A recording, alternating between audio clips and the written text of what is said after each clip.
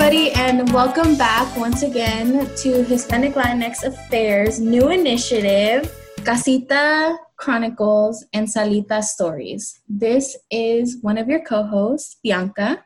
Hi, everyone, and this is Hasmin. Hey, Hasmin, how's it going? We doing good. We out here. Gonna be talking about some cool things today. Ooh, I'm really excited. How are you doing, Bianca? I'm good. I think we just got news that the quarantine is getting a little bit longer, so it's getting a little bit antsy. But, we're here. We're thinking positive. We're reframing. I get to hang out with you, Hasmin, today. I've had some really great meetings. A good week so far. We're on the rise. That's good. We love to hear it. Wow. I think that we've been having just kind of a very interesting moment in terms of historical context. And as we know, the census is something that is done every 10 years. And 2020 is the year. Mm-hmm. Have you heard anything about the census prior to this? Oh, yeah. I know on our Instagram page, it was shared to, remind people about it. And I saw, on social media, there's been a push, Facebook, Instagram, all those. So we've been hearing, through the grapevine, we've been hearing things.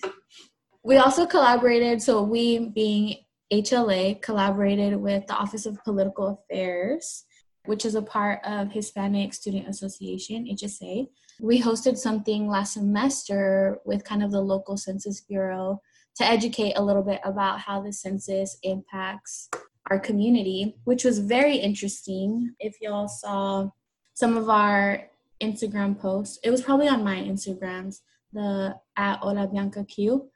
Mm-hmm. But just talking a little bit about how the census impacts local finances and just different resources in and around whatever city you're in. So currently Gainesville, which was very interesting.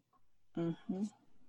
Bianca, could you give us for people who aren't as familiar with it, what is the census and why is it something that we should be doing? Great question. The census is kind of accounting for everybody who lives in the United States of America. And they do this every 10 years. This is the first year that you can actually do the census online. And essentially it's counting everybody in your household. And then they also hire people and they actually go around and count people in the homes that haven't completed the census. So essentially they're trying to allocate funds to different counties, states, etc., based on how many people are there. According to the people who came to the event that we had last semester, I think they were saying it's about $1,000 per person that they give in financial resources. Well, they actually give money to the local government to be able to provide these resources for our local community. Look at that. Yeah. And I think some of the biggest things, for Gainesville, something that was very impactful when I listened was that 10 years ago, they missed a lot of people in East Gainesville.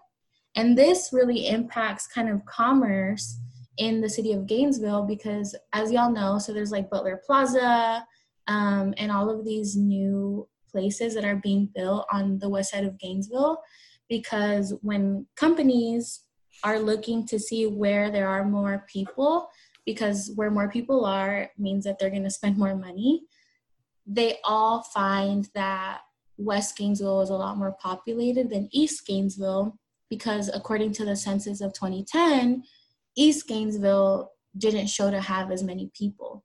But because they missed a large portion and they didn't count them is why that is.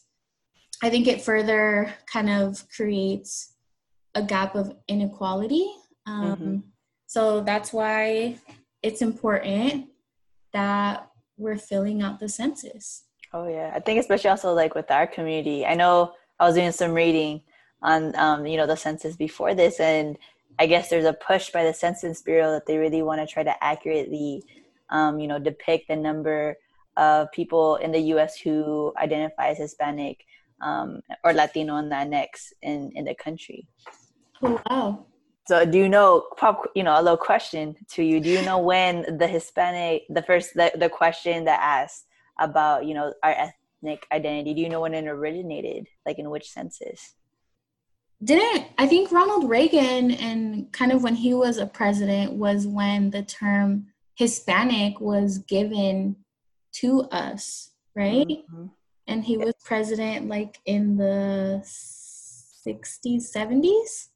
Oh, yes, ma'am. So 1970 was the first official census where the question regarding Hispanic, Latino, and next origin was used. So look at you using your context clues, yo. Crazy. But yeah, trying. So that was kind of like the first year. So like 1970, though, I mean, like it's a while back. I mean, it's not truly that long ago, Yeah, it's not. in the grand scheme of things. And especially now since, the Hispanic Latinx community is one of the most rapidly growing populations right now, ethnic populations in the U.S. I remember kind of when I was in high school, which was a while ago, they kept saying that by 2020, we would be the majority. I don't know the numbers right now. Do you? I think right now they switched it over to 2060. Oh, okay. But yeah, because right now we're like I think we're hitting like 17.8% of the U.S. population according to the census website. So that's from like the last census that they took. So it's gonna be interesting, I think, to see, what this new census will come up with. Mm-hmm. But I think that's also, identifying ourselves through this form, I think, can also be a little complicated at times too, in terms of how we, like, what we choose to put, because they have that question, but then there's also always that, and then my mom, I've had like talked to my mom about it too, like the race question. Uh-huh. And I'm like, I don't know what you want me to put. So, and I think this is something that's kind of complicated within our community, right? Because we do come, I mean, there was so much mestizaje, there was so much mixing of different races, different cultures, different ethnicities that kind of came to the Caribbean, and then also Mexico, Central and South America, to where it gets a little bit complicated. I know I've been encouraging my friends as well to fill out the census, and they asked me, what do I put for race? What do you put? Have you filled yours out? Listen, this is a great question that has gone back. I remember my very first time having to ask myself what race I am. Goes back to like, was a throwback, middle school. It was like my first time we were doing some type of test or something. Mm-hmm. And then it was like the question was like, what's your race? And, it has like the 5 general categories, which is like white, Black, African American, American Indian, Pacific Islander, and so on and so forth. Uh-huh. But there was like no, I guess, category, I suppose, that like I affiliated with, because in my head at like 12 or 13 years old, I was just like, I'm like Mexican or like Mexican American. I don't, this isn't usually how I think of myself as a race. And so I raised my hand, and the teacher comes over and I'm like, Miss, like, what do I put for my race? And she's like, oh, sweetie, you're white. I looked down at my skin. I was like, let me tell you right now. Because my teacher was white. And like, as a kid, I was like looking at me and her. I'm like, we are not the same. Yeah, I'm like, I'm so sorry to this, teacher. But I'm like, this is not it. Like, I'm like, but I'm not white. She's like, oh, but the government considers you white. So just put white. I checked that box for that one time, but it didn't feel right. And so ever since then, whether it's like if I'm going to the doctor or like a new doctor for the first time or like any form for the race question, I always just put other. Other? Yeah, it doesn't sit right to be putting like what, like it's not, I think I associate the experience, right? I don't have the experience of being, what I consider like white in the US, so it's like more like, I look at the context type thing. Oh, yeah. I know that I've had kind of these conversations with friends as well. But your story reminds me. So I remember in high school, one time we were kind of having like a civil rights lesson or something, or I guess kind of like adulting hacks. And I remember the teacher was like, yeah, if you ever get a ticket and something on the ticket is not correct, so they spell your name wrong, they put your address wrong, etc., you can fight it and say that it's not you. And so with that knowledge, I was like, oh, okay, cool. And I ended up getting a ticket because I was driving and my sister was throwing eggs out the window at her friends on Halloween. Don't do that because they'll stop you. But I didn't end up getting a ticket because she was throwing eggs. I ended up getting a ticket because the windows were tinted in the car. They were tinted too dark. Dang. So yeah, anyways, so I remember he like wrote this ticket for me, whatever. And then on the race, it said white. And I was like, bet I'm gonna get out of this ticket because I'm not white. Well, it didn't work like that. But I think that was kind of one of my first memories as well of being like, I don't share this experience. Yeah, there's a dissonance, you know? Oh, like truly. Because if someone looks at me, they're not going to think she's white, you know? They're probably going to think about my ethnic identity. But that's something I think that too is kind of true because of like the 2010 census, right? 94% of the US population selected at least one of the like standard race categories, but for Hispanic and Latinx folk, only 63% selected one of the categories, with 37%, which would like translate to roughly like 19 million selecting other, or they wrote in a response, but a lot of the written in responses would be like kind of like Mexican, Cuban, like, you know, kind of going back to that ethnic identity.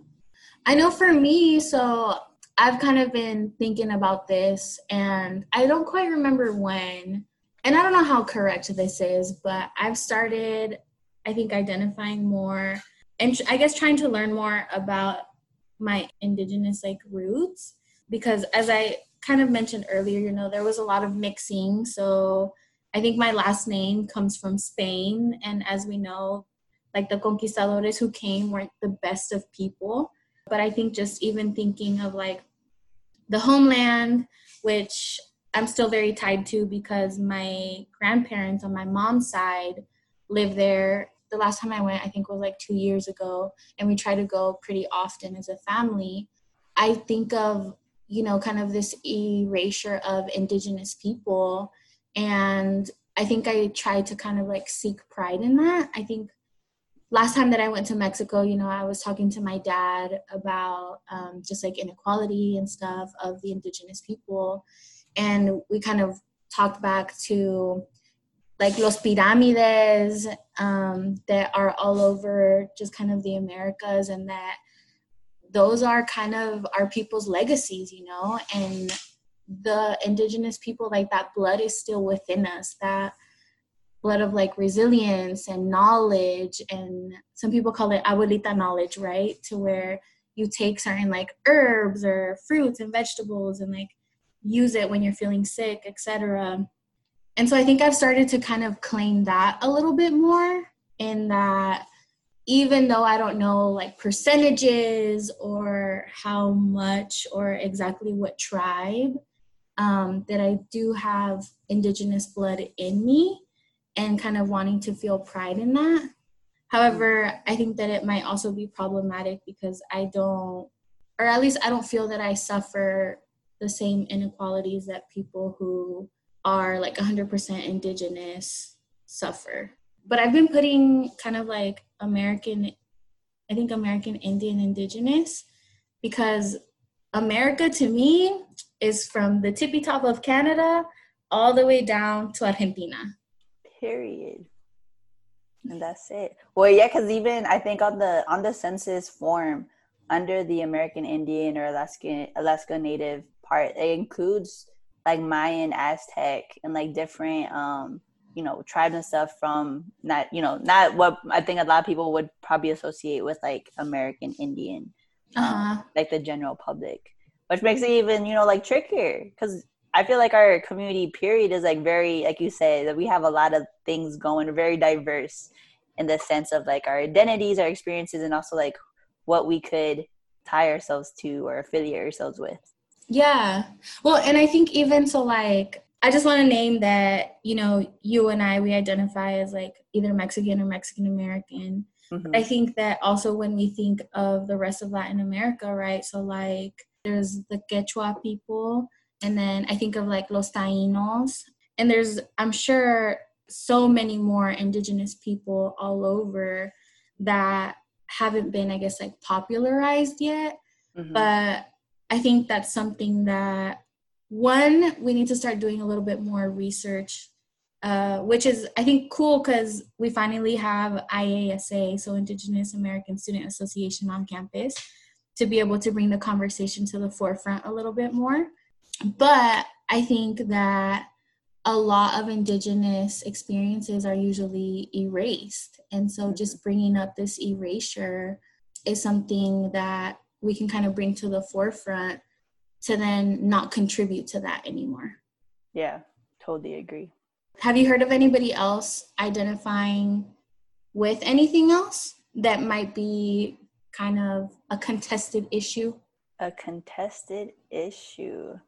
I mean, no, I have friends who, like you're kind of abroad, but there are some friends who they put white if they think that they are white, like, I don't want to say white passing, but if they appear, kind of like, I guess they would gain the privileges that come with people associating them and thinking of them and categorizing them as a white. So I think it's kind of, it kind of ties to your part of like the, like trying to be aware. But at the same time, I think that also, like, for some of people who may be like multiracial or, like multiracial and multi-ethnic, like that has to be, that's like a whole nother question. Like, I think the whole aspect, and which I understand, right? We want to know the numbers because then that's going to affect like laws and policies. But like like we continue trying to categorize people when really like it's a spectrum of stuff. Truly. I mean, I think that as human beings, we try to fit ourselves and each other in boxes, but we might have to reframe this whole notion into thinking it as more of a spectrum instead of a box, and not having people choose only one, Because, I mean, there's even people who are mixed with 3, 4, 5 different ethnicities.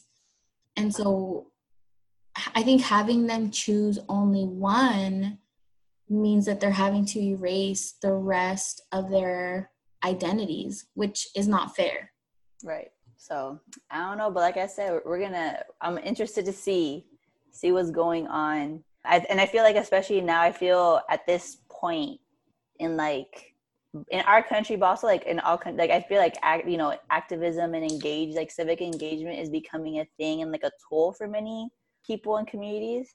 So I'm excited to see what this census is gonna what they have to say with the information that they're gonna be kind of gathering. So we'll see, I suppose. True.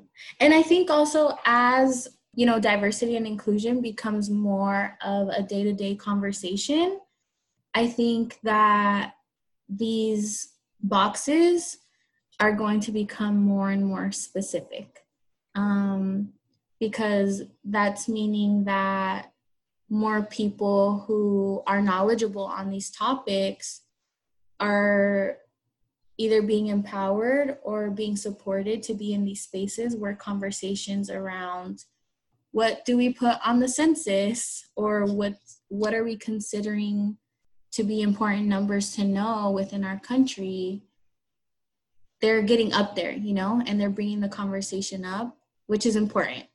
Right, because in the end, those numbers are going to be reflected in who they're considering when they make different decisions, like you said, like kind of with business and stuff. So yeah, it's gonna like I said, it's gonna be fun, or not fun, but like interesting to see what comes out of all of this.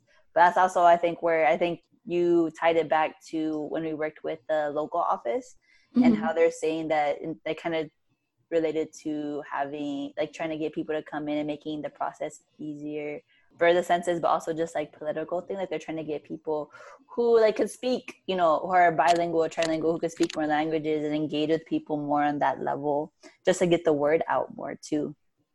Oh yeah, I think especially too because I believe it was last year that the presidential administration was wanting to replace kind of the racial ethnic identity questions and with a citizenship question.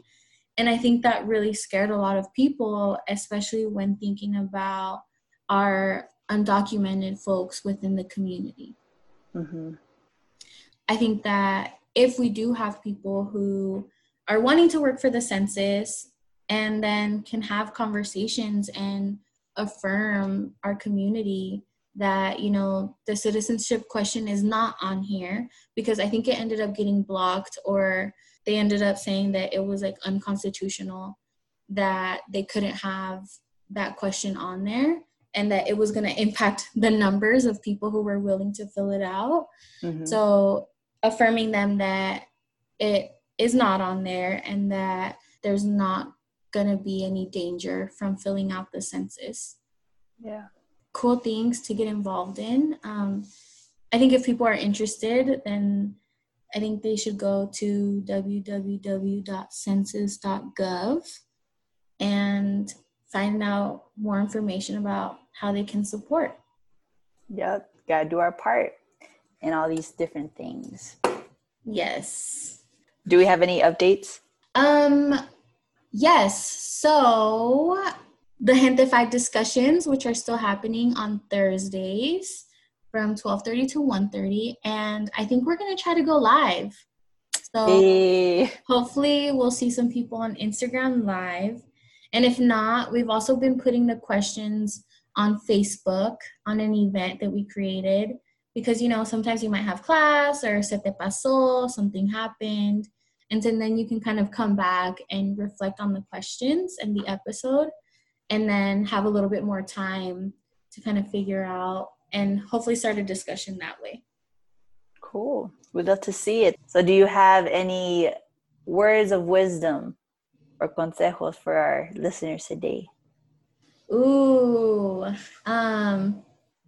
something that kind of me impresionó the other day while I was running. I guess it impacted me the other day while I was running, because I was listening to somebody kind of guide me in my run. They said that if something makes you nervous, it means that it's important. Period. That's nice. I like that. I think that there's kind of a lot of nerves and anxiety happening right now around different things, right? It might be grades, it might be family members, it might be just kind of like your living situation, your degree plan, different things. And so I think right now, if it makes you nervous, it means that you care about it. And maybe reflect on that a little bit. Like, what's making you nervous? What do you care about? Give yourself some grace and some space to kind of think about it. Do you have any last words of wisdom? You know, I think that the grace, I was going to tag along with yours with giving ourselves like the space to kind of, with things that are going on right now, just checking in. I feel like this is a time to, you know, I know a lot of people are talking about productivity and like learning new skills, but I think it's okay to also just sit and to like have a cup of, you know, some cafe or some tea. And like, if you have to like process some things and like do something for you, you know? Yeah. So I think that's going to be my takeaway for today. Love it. And don't forget that we're still here. If you all need anything, of course, please reach out to either our emails, the HLA Instagram, or even my Instagram. We're here still to support. We are invested in your success. Yes, we are. Well, with that, I think we'll say bye and see you next time. Bye, y'all. Have a good one. Bye.